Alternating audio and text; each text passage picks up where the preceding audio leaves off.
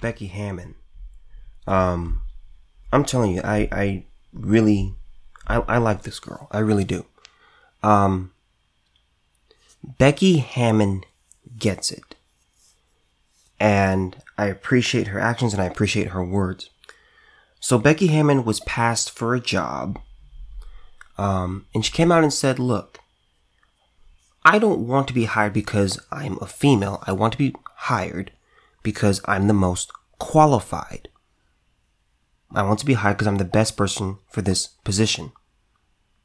Unfortunately, in society today, we live in a time where, and this whole episode's about intersectionality and all that.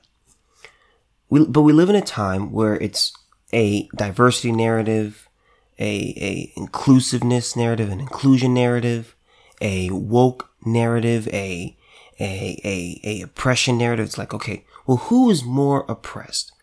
What I like here about Becky Hammon is she says, look, it's not because they're sexist. It's because they wanted someone who's right for their position. They wanted someone who was right for them. While everyone was rooting for her to become the first female head coach in NBA history, Becky Hammon said she always knew where she stood in the Portland Trail Blazers search, and that's totally fine with her. I knew I was second. I knew who they wanted, Hammon told CNBC of the search. Quote, and I'm okay with that, because every race I've gotten into my entire life, I've been behind. And I'm okay with that.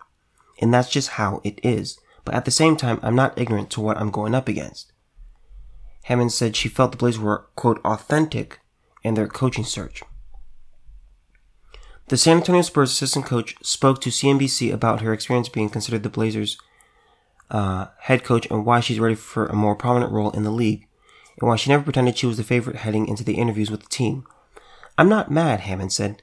This is the business, and it's a very competitive business. But at the end of the day, throw everything out the window. If you want to hire me, you'll find a reason to hire me. If you don't want to hire me, you'll find that reason too. And that's just that. Thank you, Becky Hammon. That is what it's about. It's about, look, if you are going to be hired, they're going to find a reason to hire you.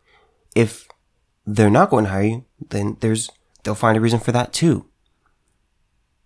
But see, she didn't come out and pull the card of, see, you know, the NBA is sexist. It's the patriarchy at work again. They're pulling the strings.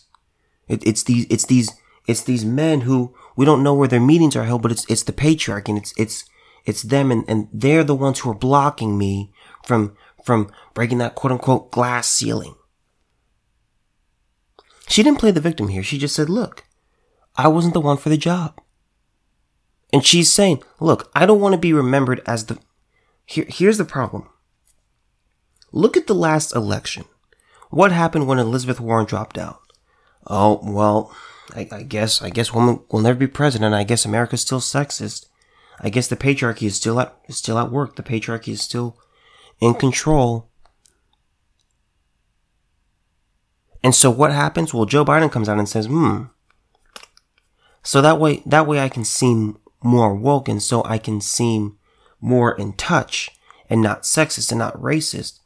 I'm going to go ahead and promise right now.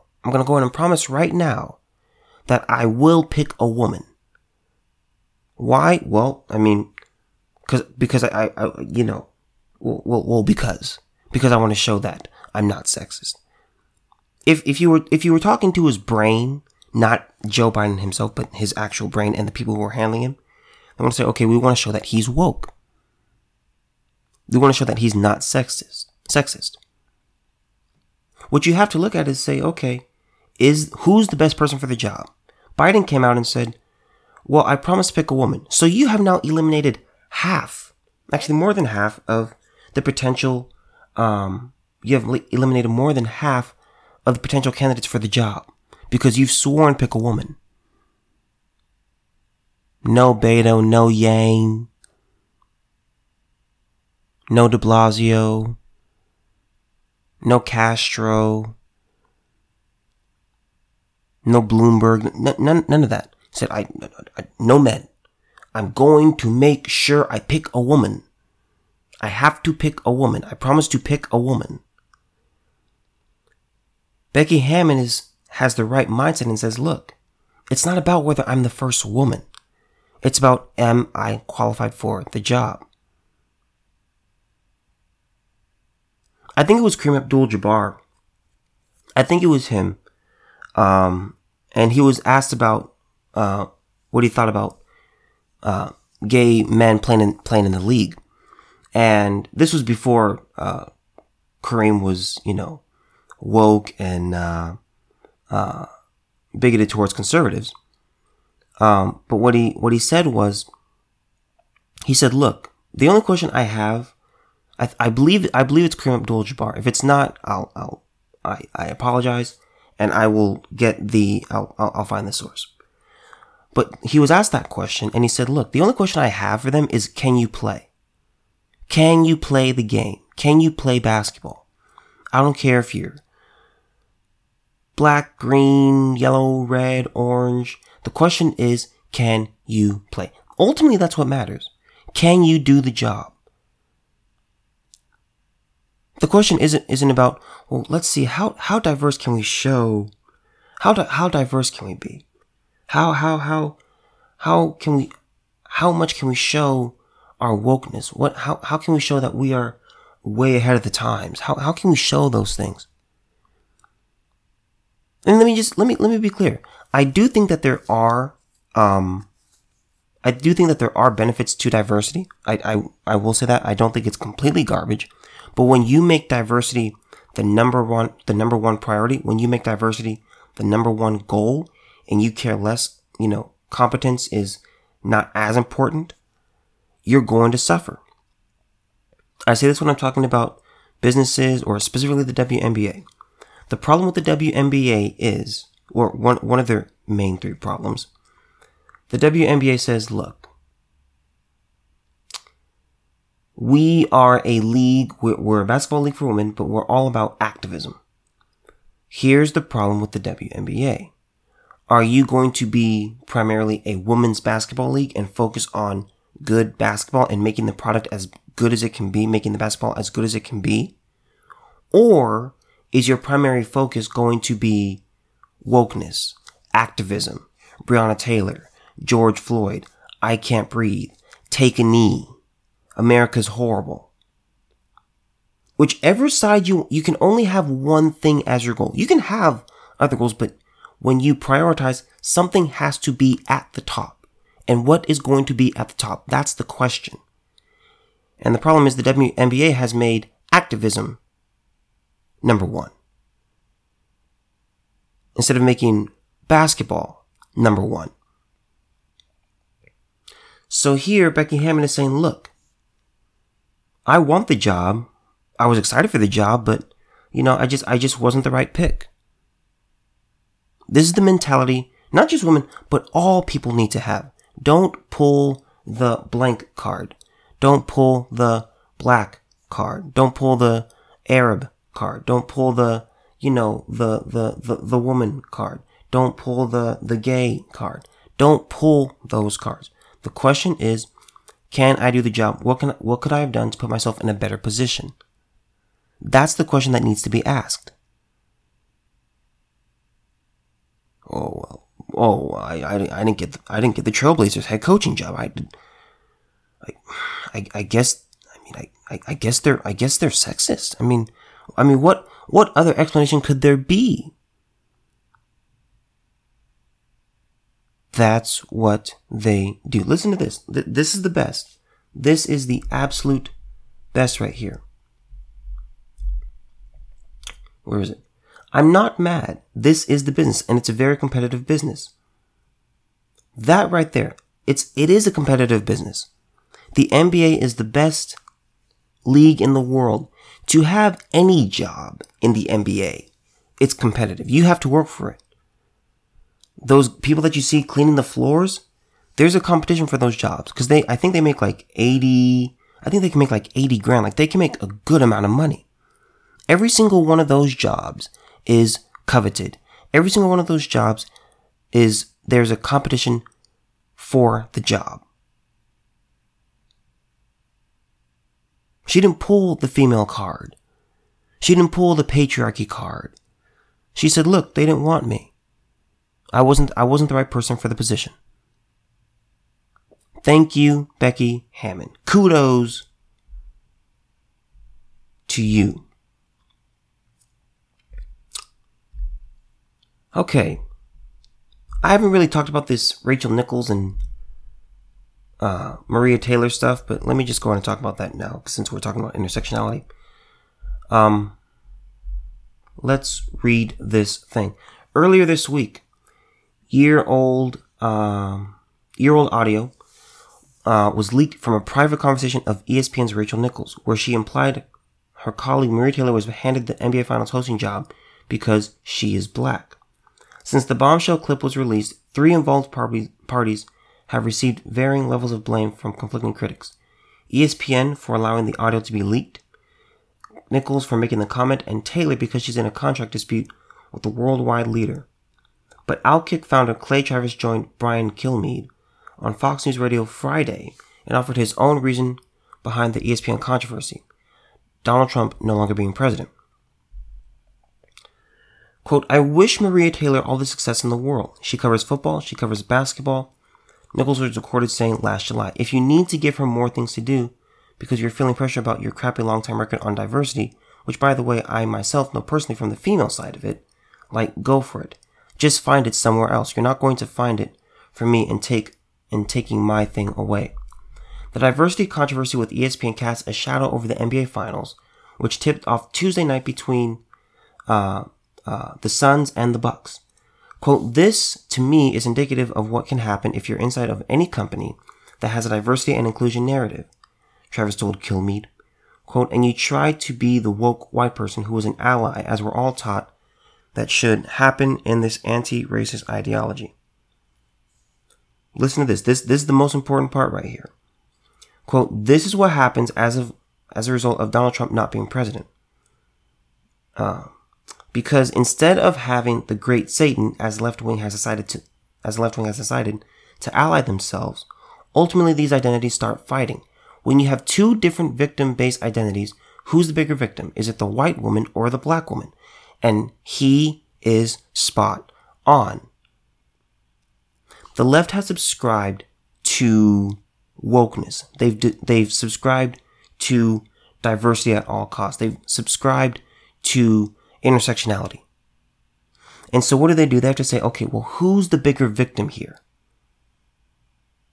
Remember like way back when, it wasn't even that long ago, where women were, kind of like seen as the ones who were like really oppressed, and it's like, oh, it's all about feminism and making sure women are safe and making sure women have equal opportunity and making sure that women are, that women's spaces are taken care of.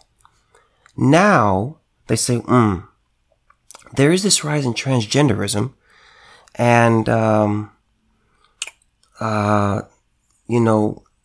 there's less of them, and they're more oppressed. And so when it comes to women's sports, we have to let the biological males who identify as females, we have to let them compete in women's sports in the name of intersectionality, because they, in our mindset, are more oppressed than women are.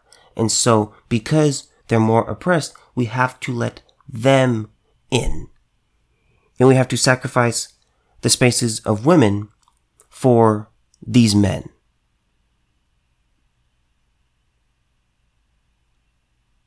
It's a shame. It's an absolute shame. This is what happens. When you go based off, well, who's the bigger victim, you're always going to be in search for a new and better victim. That's why all these different genders come up. That's why all these different terms come up where they say, well, I'm not trans. I'm gender fluid. I identify as a fox. I identify as an elephant. I identify as a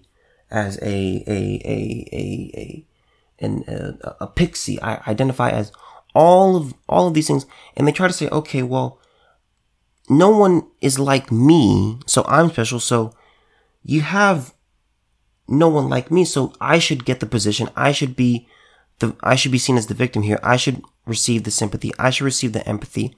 I should receive the interviews because of me being the bigger victim.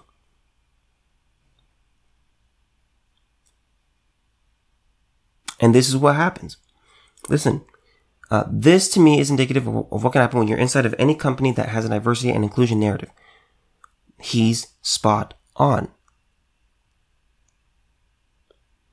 When you subscribe to that narrative, when you say, okay, diversity is our primary goal. What matters is diversity. That's our number one thing. Everything else is going to suffer.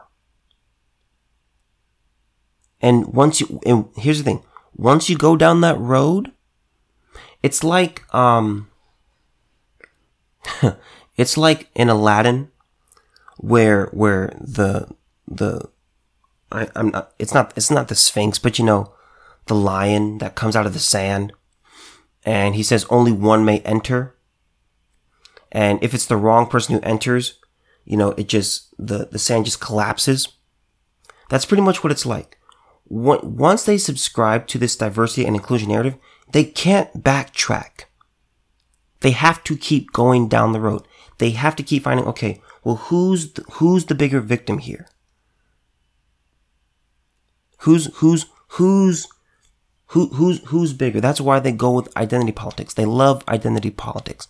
That's what they do. Remember with Jacob Blake? The guy who was accused of digitally raping a woman? She calls the police and says, hey, that guy that I told you about that I got the restraining order for, the one we just talked about, yeah, he's here right now. The police say, great, ma'am, we're on our way, stay safe, we're getting there as fast as possible. They get there, the whole incident takes place, and what happens? Who's the victim? Well, at the time, you have the whole Summer of Love, you have the whole Black Lives Matter. Oh, police who are the slave catchers, police who are the bastards, police who are the pigs, shoot black men just because they're black and because they're seen as dangerous. So they say the victim here, the victim of the summer, the victim of the season, this season's victim is the black man. Mostly blacks, but we're talking about men because, George Floyd just happened in May. And so what happens? That woman who was violated, that woman who was in danger, that woman whose safety was at risk, she was put on the back burner. It's like, oh, no one cares about you, lady. When they just had Me Too, folks. I don't know if you remember that. And it wasn't exactly 2,000 years ago. But remember Me Too? Remember that whole movement? Here you have a case of a woman saying, he digitally raped me, he's hurting me, he's harassing me, he's breaking the restraining order, he's doing what he's not supposed to be doing, and he's bringing harm. Lady, that's all well and good. We don't care. The media didn't care.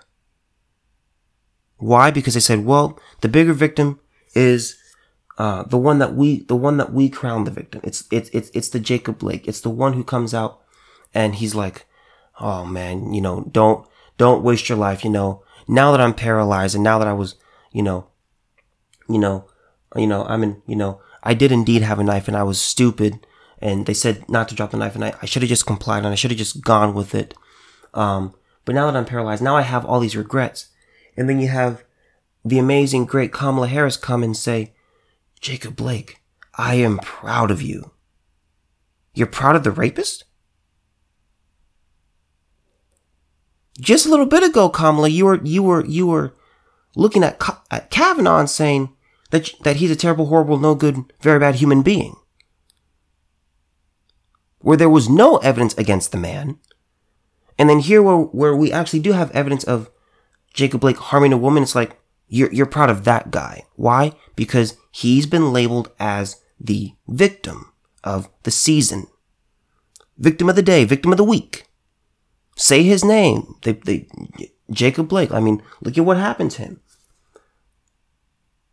It's really, really amazing. Because here's the thing. As I said, once they choose to go down this path, They can't go back. Even after Jacob Blake admitted, Jacob Blake actually was honest and said, yes, I had a knife. These media outlets who said, no, he didn't have a knife. Before all that investigation was done, they said, no, he didn't have a knife. Even after he admitted to having a knife, they still said, no, he didn't have a knife. He didn't have a knife because here's what happens. If they say, well, he did have a knife, then he's no longer he's no longer seen as a victim. But we've crowned him and we've painted him as a victim. So we can't backtrack on that. It's the same thing with George Floyd. They kept on changing the narrative when it came to George Floyd. Oh, George Floyd, he was a tremendous human being. No, he wasn't. George Floyd, he was going clean and he was getting away from drugs. He had fatal levels of fentanyl in his system during his time of death. Oh, well, he was turning his life around. You know, he was a criminal and the things he did weren't really that bad, but you know, he's turning his life around and he was turning over a new leaf. He was committing crimes that day. His drug dealer was in the car with him. He stole some cigarettes. He gave fake currency to the young man. I can't think of his name right now. He gave fake currency to the young man. The young man let it go. And then he thought about it. He's like, if I take this fake 20, the real 20 is going to come out of my check. Okay. Let me just be like, excuse me, Mr. Floyd, excuse me, I'm sorry to bother you, but, hey, this 20 you gave me, it's not real. Could you give me like some other form of, valid payment? Could you, give me, legitimate cash? Could you give me a real card that's yours? Or you could just, give the cigarettes back. And George Floyd says no. Goes outside, and the young man gives him another chance to make it right. Another chance. Sir, please, they're going to take the $20 bills out of my check. Can you please either just give me back, I don't want to call the police. Can you just give me back either the 20, can you give me back the cigarettes, or can you just give me real money for the cigarettes? Please. No, I'm not going to do that.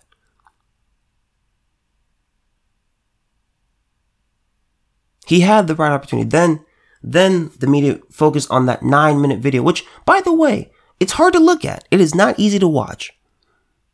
But they don't show you the rest of everything.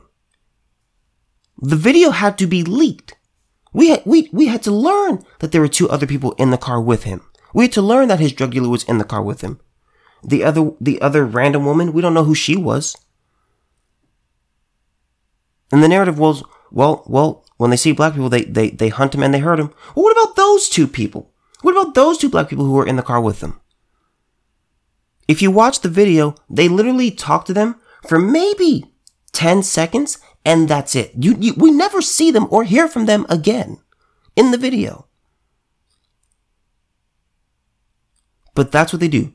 That was a meander away from what I'm trying to say.